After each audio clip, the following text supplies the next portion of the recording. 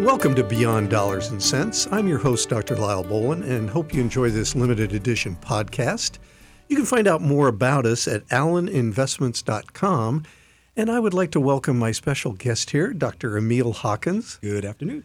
Professor of Leadership at Southeastern University. We have worked together for a number of years.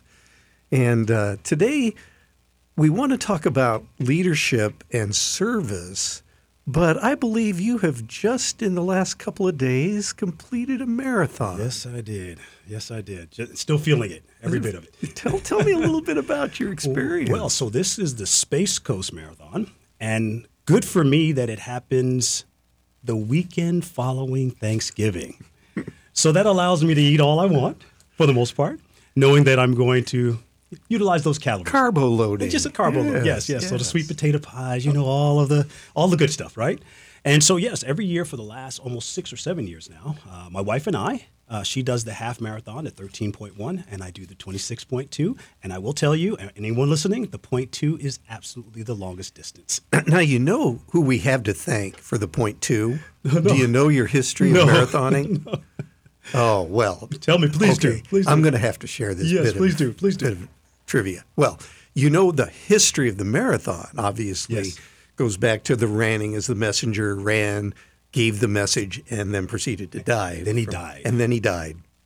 And that's why I'm not doing marathons. Right there. It turns out that probably was only about 23 miles. Right. And when the marathon started in the Olympics, it wasn't a standard distance.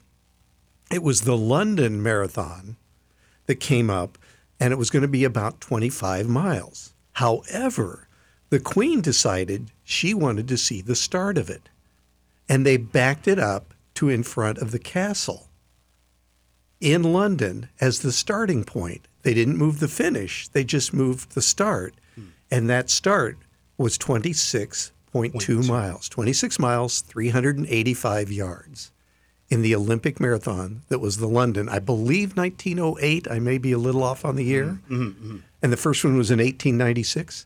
And that stuck. And to this day, that has become the standard length of the marathon. And so it would have been almost a mile and a quarter shorter had it not been for the Queen of England at that point. The Queen. Wow, the Queen. God. So you can be upset with the Queen as your legs cramp on that last mile. Oh, my God. Sorry, And every time, yes. No matter what I've done, as I was telling you earlier, that this is the first year I've been sick just before. Sometimes you get sick because your immune system tanks, somewhere in the process. But this happened 2 weeks out. Flu. It wasn't COVID, it was flu. And my energy was just zapped. Didn't have the energy. And usually the 3 weeks you're tapering, but you still need to be doing the kinds of things to prep yourself for, and then take the final week to definitely taper.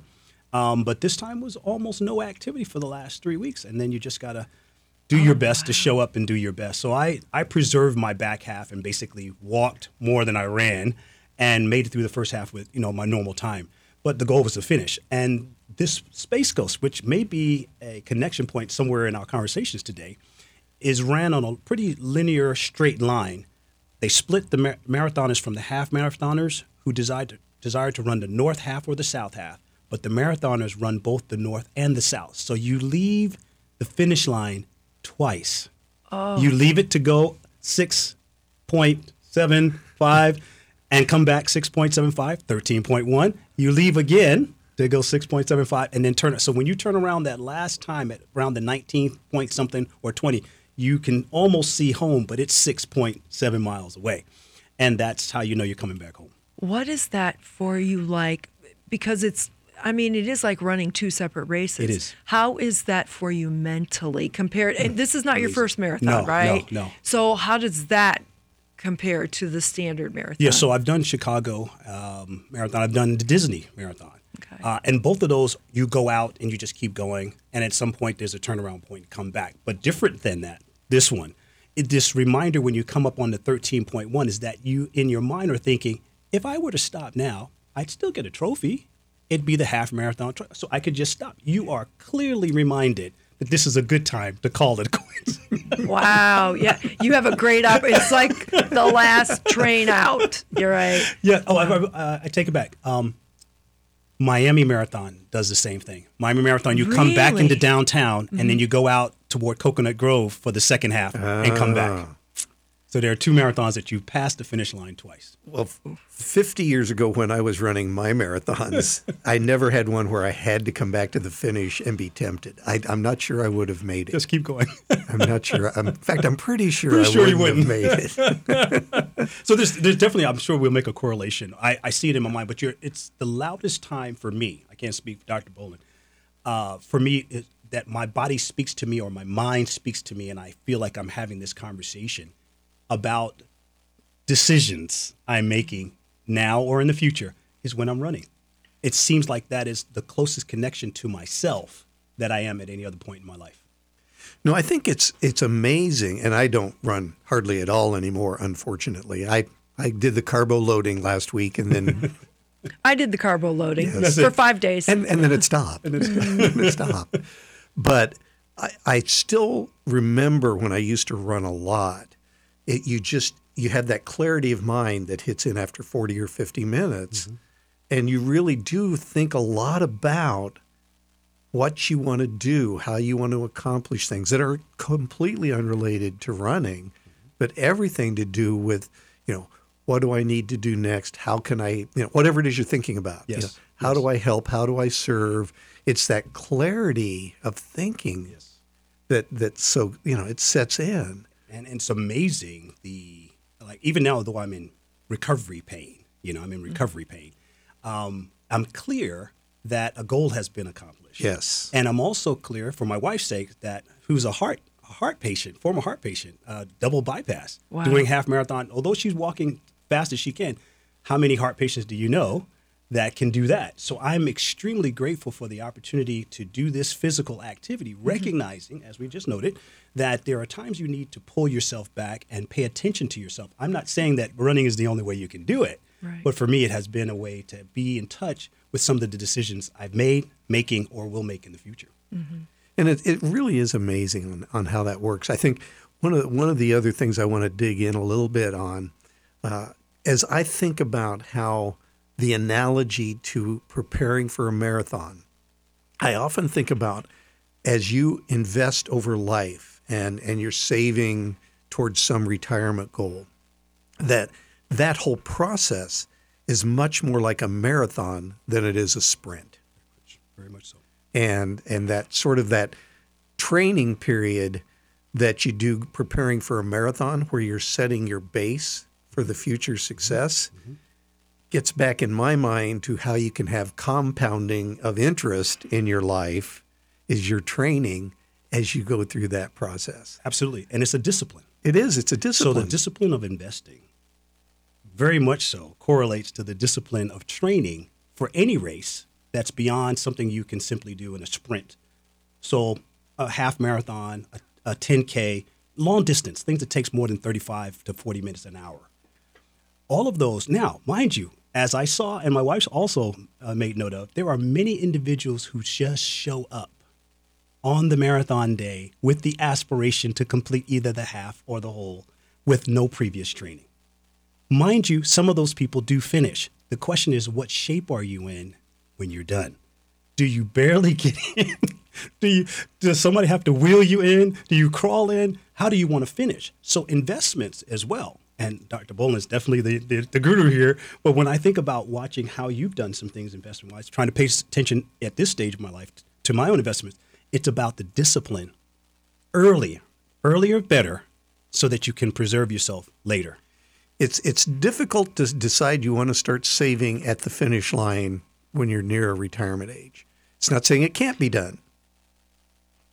It can be done. Right. Everything in life is a trade-off. But it's a trade-off. Right. It So is what a are you trade-off. willing This to for that. sacrifice? This for Right. that. Which comes down to that discipline. Which comes back down to that discipline. I want to break in to a little more discussion on what that whole process of training and the ups and downs. I've got a couple of other examples. But right now, let's go ahead and take a break. We'll be back in just a minute.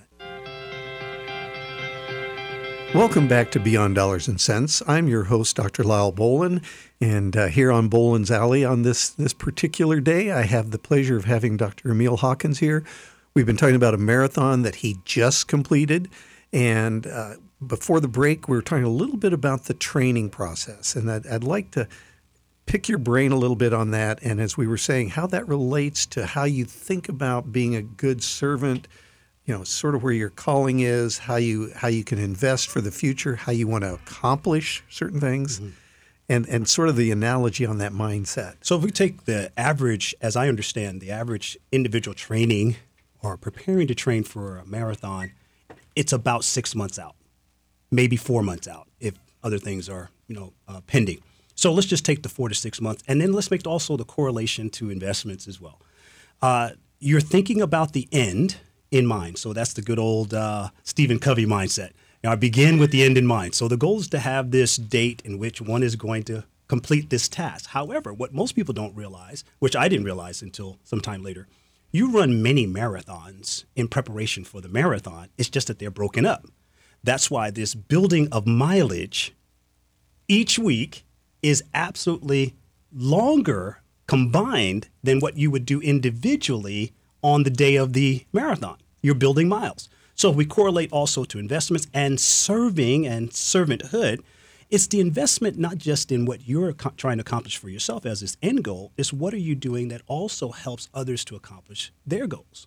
And so for me as a family man, as the primary income person, I'm not at this juncture, as we spoke about momentarily ago, just thinking about what I want as an end goal, but how does this help my spouse? How does this help my children? And as I also mentioned, my wife joined on. I challenged her, and this is when we found out that she had a health challenge that was under the surface. No, this is a lady who eats, Dr. Boland is my witness, eats as well as anybody could be expected to eat. However, an underlying situation, they call it a widowmaker, is because the doctors, two different doctors, both her doctor and a doctor 20 years previously told me when I was visiting with a member of my church, and I was going to leave the room. The doctor said, no, please wait one moment. I think he would like you to hear this. Are you sure? He said, yes, I want him to hear this. What's happening to you, sir? And another doctor said to my wife, what's happening to you, ma'am, has nothing to do with how you ate during the last 10 or 20 years of your life. What's happening to you is how you ate during your late teens and 20s. Well, think about us. How did we eat during our late teens and 20s? So I'm thinking about investment of time and effort and preparation.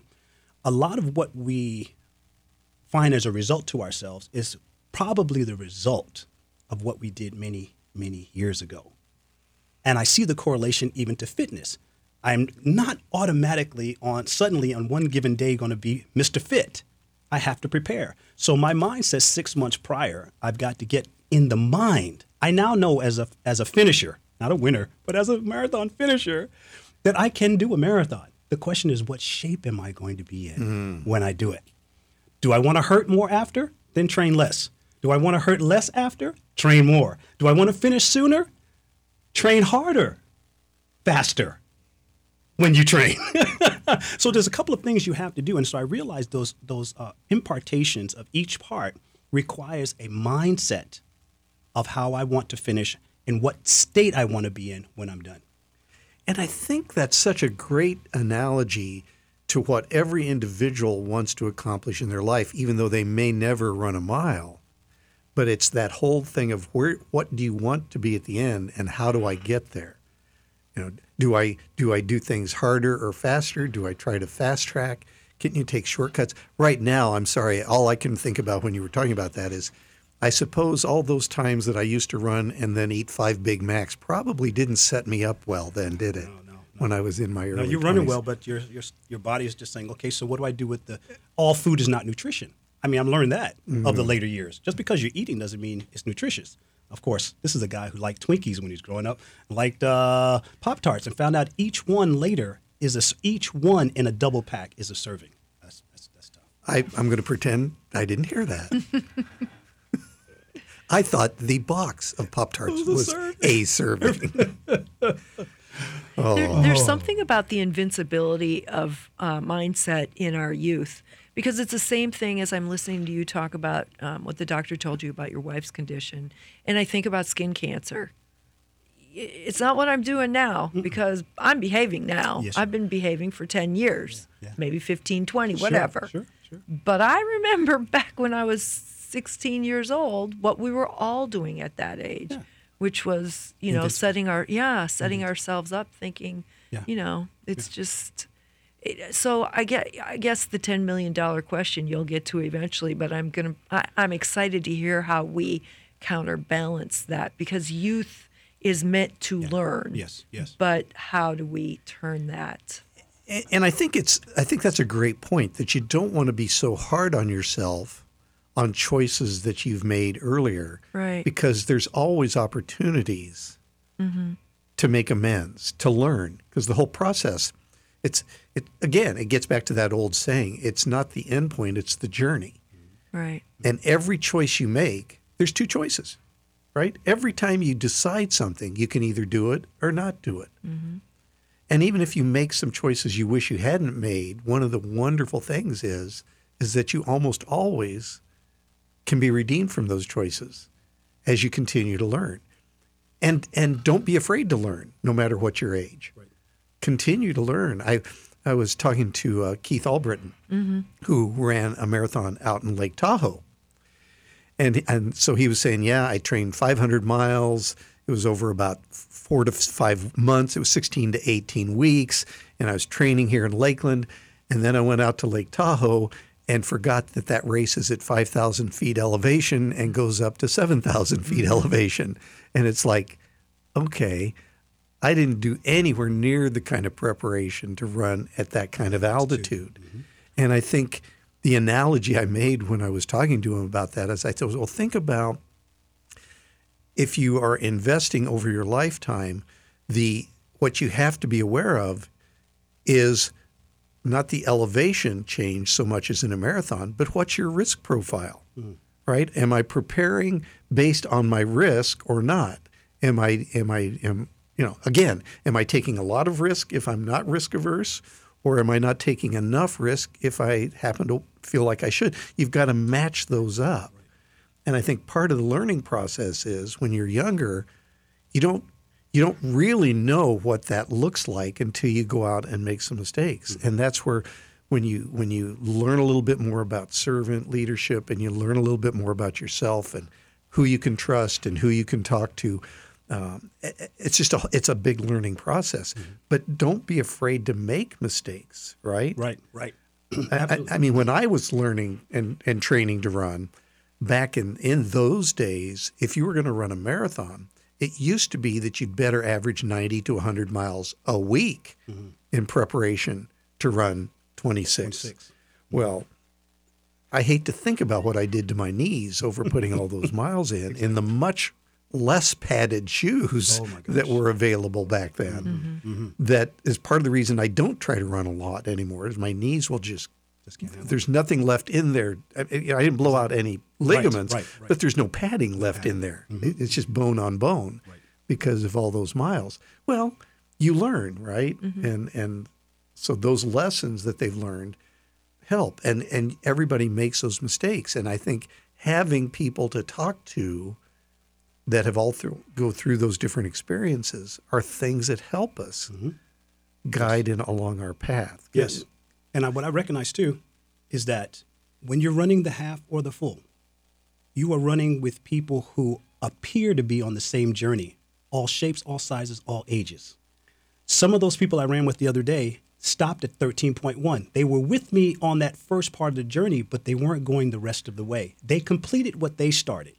I still had something else to finish. So you can't compare yourself with what other people are doing. You have to know what you're supposed to be doing in your journey. That is really insightful. That's a great takeaway for this. It is the discontinuing of comparison, and that applies everywhere. Well, and even when you think about, you have people in your life that are with you for a stage of your life, but then they're gone. Not good or bad. It's just they're no longer there. You move, they move, things change. And it wasn't that was a bad experience. It was just for that period of time. The right experience. Absolutely. And I think, again, when we come back after this little break, I think that's worth digging into a little bit. And I'd like you to share even a little bit more about some of the things you have read over time that leads you to some of the insights that you're sharing, I hope, with our audience here today. So we're going to take a short break and be back in just a minute. Welcome back to Beyond Dollars and Cents. I'm your host, Dr. Lyle Bolin, and today on Bolin's Alley, I have a special guest, Dr. Emil Hawkins. We've been talking a lot about marathoning and preparation, and I think something we were just sharing about preparation and how it can act to avert mistakes because of the process. Yes. Could you share a little bit about? So in my wife's case, as I was mentioning, we were preparing for, in her case, a 5K, and I was preparing for a half marathon a few months out. I had challenged her, said, I think you should do this. I know that we're in our 50s, mid to late 50s at this point. It's still something I think that would be good for you. And so she started prepping. And on this one particular day, I dropped her off and I parked the car about half a mile away. And I knew because I'm running, I'm going to pass you a couple of times around this 5K lake. And as I come up on her, I see her stumbling. Something's wrong. Short notice on this. We end up at the urgency care. They say something looks like it's wrong. She ended up having a stress test that Monday. End up preparing for stents on Friday. That 5 days later. And then they couldn't do the stents. 3 days later, she's having double bypass surgery. I will tell you, 6 months later, she did complete that 5K. Wow, that's terrific. But it was that instance of something is wrong. The instance of preparation to do the 5K originally, and the instance of something is wrong, was the opportunity to recognize, even like our finances or any other thing that we're in life, every now and then you need a crisis. I wouldn't inject it. I wouldn't prescribe it. But it was the point of recognizing everything may not be as it is prepared in front of you, presented in front of you. There may be some underlying circumstances. A marathon will expose that. And I think that's so true in life. I mean, think about, and again, all of you out there listening, I'm not expecting you to go out and train a marathon to get these lessons unless you want to. I would encourage it. It's a wonderful experience. I ran my first one, literally, it would have been 50 years ago this year. It was in June of 1972 I ran my first marathon. But I keep thinking I will do another one someday in my life. We'll see. Why not? But as you go through life, you are always preparing for something. You have life goals. But in that process, it's so important to listen. It may be listening to your body. It may be listening to your friends. It may be listening to people in your community as they're talking about things. It may be things you're reading about. But the important thing is that there may be that aha moment as you're doing that where you'll get, it may be a quiet whisper, it may be a slap up the side of the head that some crisis is reaching a critical juncture. Right. And the choice you make at those critical points, if you aren't trying to listen and being part of community and try to hold it all into yourself and nope, I'm just going to finish this walk, I'm going to finish what I'm doing. If you're not willing to kind of have that other exposure, so to speak, of listening, then the crisis becomes, in this case, would have been life. It would have been life for sure. Completely life-changing, if not life-ending. Right. And I think whether we're talking about our community that we're operating it in or within our business, I get back and think about, and this I think will give you a chance to talk about some of the books and authors, but I think about as a manager, what you are often trying to do is telling the story of your culture, the story of your business. And it's the training that you're doing with your people that is going to make or break a business. And if you don't take the time to tell those stories and really know what your story is, that you're not going to be successful. Right. You may have the greatest idea in the world on how you're going to accomplish something, but if you don't share that with the people that are working with you, it's so easy to have a misconception about what you're trying to accomplish if you're not being clear. And I think back, and I know this is where you're going to be able to help me, but I think about some organizations that had incredible success early on with their founder. But when the founder left, the founder, he or she left, didn't tell the story well enough to set up the culture to where that organization within a few years would be unrecognizable to the original founder. Right. Wow. Wow. And Collins, Jim Collins in his Good to Great book, surveying some 20 plus companies. Now, some of those have failed since he wrote the book, but it was a pivotal reading for me, seminal reading in my mind when I started my doctoral program in 2001, because I hadn't seen anyone gather the information about top performing companies with the data and the quantitative and qualitative as it related to performance the way he had done at that time. That's why it's such a phenomenal book. To this day, it sits on my shelf. Red book, red cover with black letter, Good to Great. Now, here's the thing. There's a couple of things in here that I think are important. Among those is his idea that to be successful requires this investment that most people don't pay attention to, like you were mentioning about the pioneers or the authors of the organization, because they don't tell the story. They're just so busy in running the organization, getting things to a certain level, they're not sharing the story. And I would correlate that even to our marathon conversation illustration. A lot of people don't know your story when they look at you as a profile. They look at you as a person. They don't know what you've gone through to get where you are. What they want is your success. What they want is your end results, but they don't want your process. Yeah. They don't want your process. They just want your success. And so we're seeing certain people. So Collins helped me with the idea about the 10,000 hour principle. He says success is when 10,000 hours of preparation meets with one moment of opportunity. 10,000 hours. We tell purposeful, because you just can't do willy-nilly everything. You have to be mindful about what you're trying to accomplish in order to have this end result. Well, then I started to think, well, geez, how much more do I have to invest? At the early ages of my life that we spoke about earlier, I wasn't thinking about investments. I wasn't, we were having our family. We were trying to make a house note payment. How can you save? How can you save? So later in life, as some of those things start to move, the kids move out, other things start to happen, you start realizing you have some extra funds here. What are you going to do with this? Now you have to make other decisions. Those crises, things have changed. Your crises have changed. Mm-hmm. Now you need to make different decisions about your future. I wasn't thinking, in fact, I could have retired twice by now, right? 2 different jobs that I started early years ago. Could have retired at 20-year jobs, 20-year retirements, but could have done that by now. But I've stayed and done other things. Now, had I done that, I wouldn't be doing this. Right. However, when I think about how much money I've wasted, right, or spent on other things that didn't have any results past the temporary, how much wealthier would I be today? So Collins is one of those. The other one I would mention, and because you mentioned something very a moment ago, I thought was absolutely. I started thinking about Simon Sinek's, knowing your why. Yes, knowing your why. I wish that had come out earlier. Another great book. Oh my gosh! Because suddenly it's not doing things just to be doing it, and that's where I correlate him also to Covey with the 7 Habits of Highly Effective People, which is still another great book to have on your shelf, because it helps a person to start thinking about. By the way, if you're listening to this while you're driving, please don't try to write this down now. You can say it out loud, but these are 3 books that I think everybody can gain from, no matter what your discipline is. By the way, yes. So definitely Collins' book, Good to Great. The second one is Simon Sinek's Know Your Why.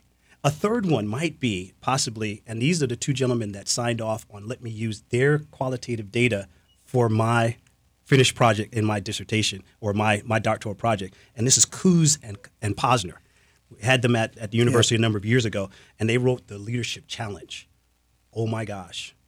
It makes a big difference in understanding that there are definite ways in which one can succeed. But now the question is, in investments, in serving with other people, how do you put all these things together so that you are no longer just thinking about your own individual success, but the success of the people around you still requires investment.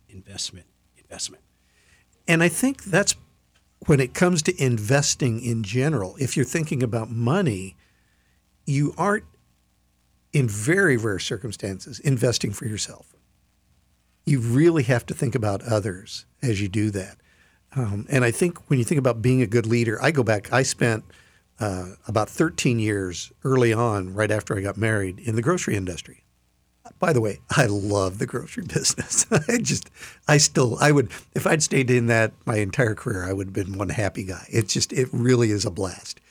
I'd get in trouble back in Des Moines, Iowa, because one time we'd be in the mall, and I think I've said this multiple times, but I know we were walking the mall one day out in Des Moines, and like in a matter of 10 minutes, like 15 different women had said, "Hi, Lyle." None of them obviously being my wife. And Linda, my wife, looked at me and said, "I swear you know every woman that lives on the south side of Des Moines." And I did, because that was what I wanted to learn about when I was on the floor in the grocery business. What did they like? What did they serve? But here was the thing with one manager that made the most sense to me. He said, "Lyle, I don't ever want to be average, and I don't ever want you to be average, because average is either the best of the worst or the worst of the best, and neither of those two things sound like where I want to be." And with that, let's take a break and come back in just 1 minute. Welcome back to Beyond Dollars and Cents. I'm your host, Dr. Lyle Bolin, here on another special edition of Bolin's Alley, and am delighted to have my guest here is Dr. Emil Hawkins. One of the other things we were talking a little bit, if I can digress for a minute, about listening. I've had a couple of circumstances in just in the last month or so that I think are so important about our willingness. We were talking about listening to other people, serving other people. And I was getting ready to go out, and I won't go into too much detail. It almost gets a little too spiritual, maybe. But I was going out to Starbucks one morning, and I really was running a little bit late. And I thought, I don't really need to go to Starbucks. But I got out to the garage, got in the car, and I went, no, I need to go to Starbucks this morning. I'm going to get something different. And so I put in my order in my iPhone, went to pick it up. I drove is about 7 minutes away. I pulled in. I'd gotten out of the car, and I was starting to go in, and somebody else had got out of the car and was just starting to walk also. And then they said, "Do you teach at Southeastern?" And I went, "Well, I did. I retired. I'm doing this now." And so I thought I recognized you from there. He says, "I got my degree there a number of years ago. And then I went back and got my master's degree." And he says, can I talk to you for a minute? And I said, "Sure." And he said, I'm going to end up having some surgery here in another week. And he said, "I know you're from Southeastern and had there." He said, would you pray for me?" Wow. And I thought, that's why I was supposed to come. You want to talk about listening to those quiet whispers. It wasn't the coffee that day. I'm convinced it wasn't. And I think all of us can have those sort of moments if we're listening to those quiet whispers when we're having connections that are outside of our normal thought process that we can all be open to. If we'll, and I know that sounds a little, but again, it's part of who we are and who we are in community and how we serve and how we think and who made us along the way, that those things can happen. I had another circumstance that I had a former student, still fairly young, had called me about could we meet for coffee and talk a little bit about mentoring and my ideas as I start on this new career. And so I had asked about, what is it you're trying to do, and what kind of industry are you in? And so she's telling me about this, and I'm going, okay, this is kind of interesting. Earlier that morning, I had set up a breakfast meeting with somebody for the next week that was in that very industry that she was starting to work in. Wow. And so we're sitting there, and I thought, okay, I've got one potential connection that would be a good person for you to meet with. And then I heard somebody else say, "Hi, Lyle." And I turned around, and 2 tables over is another friend that I had gone with through different programs and known over a number of years. And guess what? He also was in the exact same industry that she was starting, which would be a great mentoring connection. So there was one coffee meeting scheduled and 2 other connections directly that I had no idea was what area that she was looking. And I think as we go through life, all of those sort of things will hit us because we're meant not to just be successful ourselves, but to help other people Absolutely. be successful. Absolutely. So isn't it interesting that when we are mindful and are calm and listen to what is going on with our body and our mind and our heart, there are no accidents. Those messages, I think that's what I'm trying to come to terms with is, where does wisdom come from? Mistakes and learning and changing and, adapt and overcome. But I think a lot of it, so much of it really has to do with centering ourselves and really being in the moment and paying attention to what that voice is telling us. Because I bet if we stopped right now and I gave each of you a piece of paper, myself a piece of paper, Tim a piece of paper, and just gave you 10 minutes, I'll bet you could come up with at least 3 to 5 different instances that have occurred for you personally in probably less than a year. Oh, for sure. Yeah. I mean, but I think it's so critical also to remember those moments Yes. because unless we remember them and if we don't act on them, I think they're like talents, right?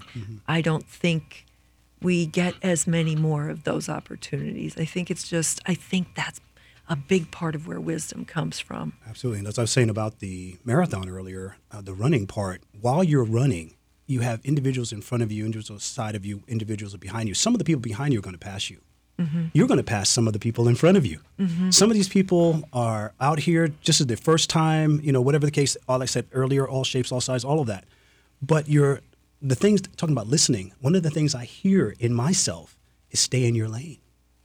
That is one of my most favorite thoughts. I won't even say sayings. It is one of my favorite thoughts. I love that. Because I you're love going that. on, you're really not competing with anyone else. You're out here with everyone else, but you're not necessarily competing with everyone else. You are in your own thing. Be mindful of your steps.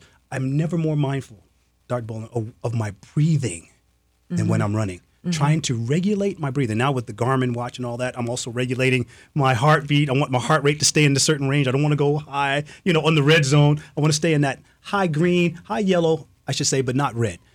But these are the things that listening to yourself and listening to things that are coming at you that can preserve you. In other words, if you don't pay attention, it's going to hurt you. But if you can listen to wisdom, counsel, information that can help you. Sometimes it's the small things you see and hear someone saying that they may not directly be mentoring you, but they're saying things around you. Those can be the same things you can learn from to help you in your own journey. I have always believed that if it's within your periphery, I don't care what it is. I don't care how relevant you believe it is. And I say it all the time. This happened around me. There's a reason this happened around me, and I need to pay attention. And I literally am verbal about it. I say it out loud because it serves as a great reminder. Okay. Yep. I call that catcher's mitt. Start catching. I love that. I love that. That's Catcher's a great, mitt. great thought. And some time ago said, I'm going to stop allowing things to go over my head. Stop letting things go over your head. Find a way to grab it. Take note of it. You may not be able to do anything with the moment, but grab it so that you can think about it at a later date and work it through. I always, one of the things that it's fascinated me, and again, I grew up in southern Iowa, the very definition of the WASP, right? White Anglo-Saxon Protestant, right? But I had a Jewish roommate my freshman year in college. Who was not completely Orthodox, but very, very close to Orthodox Jew. And so I started from him. I learned a lot about Hebrew and took a little Hebrew. And I'm fascinated with a lot of how the two definitions in so many of the Hebrew words are. And one of them that we're talking about here today is the word chokmah, which is the Jewish word for wisdom. But the beauty that I got out of that, learning that I would have never thought of otherwise, is that chokmah in the Jewish tradition of wisdom means it's not just knowledge, it's knowledge and knowing how to use Apply it. it, yeah. And so many of us gain all of this knowledge and we have all of this learning, but we never really take that step of how do you use it. What is it that's valuable? And because it's like I could go on Jeopardy and I can memorize all of these facts, but I could have zero wisdom. It just means I've got a great photographic memory and I can regurgitate an On answer. command. On command. But does that mean that I know anything about that discipline? No. No. I have a lot of knowledge and no wisdom. Right. Right. And so one of the things in your life is to use all of the knowledge you have gained and how do I apply it? That's being wise. Absolutely. And that's where you get to share that. So wisdom is where knowledge meets experience. Yes. Absolutely. Yes. Yeah, we're not built to be functioning as silos. No. I don't think we were put here for that purpose. Sharing. And that's why it's important, even in the academic realm I am in, to be involved with other things in service to community so that I can have the opportunity to apply the knowledge and the theory to the community and then take the community experience and bring it back to the classroom. Yes. And that's one of the problems in academia sometimes is that you're such an expert in one field and you have so much knowledge that you get geared into that and you don't think about how to actually effectively share it. Mm-hmm. How do I inspire other people? Absolutely. Which is this word praxis, right? It's this new buzzword. It just means being practical. It means knowledge applied. But a lot of times in the academic world, they are just trained to be knowledge reservoirs versus something that's actually opening that gate and letting that knowledge flow. Yeah, I would view that as stranded in a silo. Yes. I mean, the thought of that would be, ugh. And it is. But if you're comfortable there, then you don't know any better. And so all of you out there listening today, don't be in a silo. You have things to share. You have wisdom to share from your knowledge in that process. I would ask that you all do that. And also, I want to thank you for joining us today. If you would like to see more like this podcast, please go to Boland's Alley at alleninvestments.com. Thank you for listening, and I hope this is of great use to you in your life. Thank you.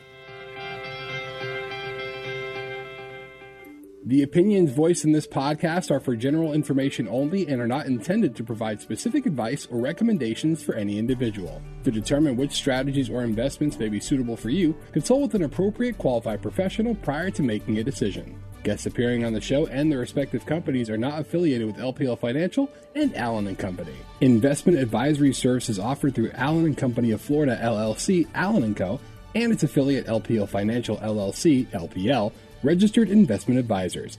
Securities offered through LPL, member FINRA, SIPC.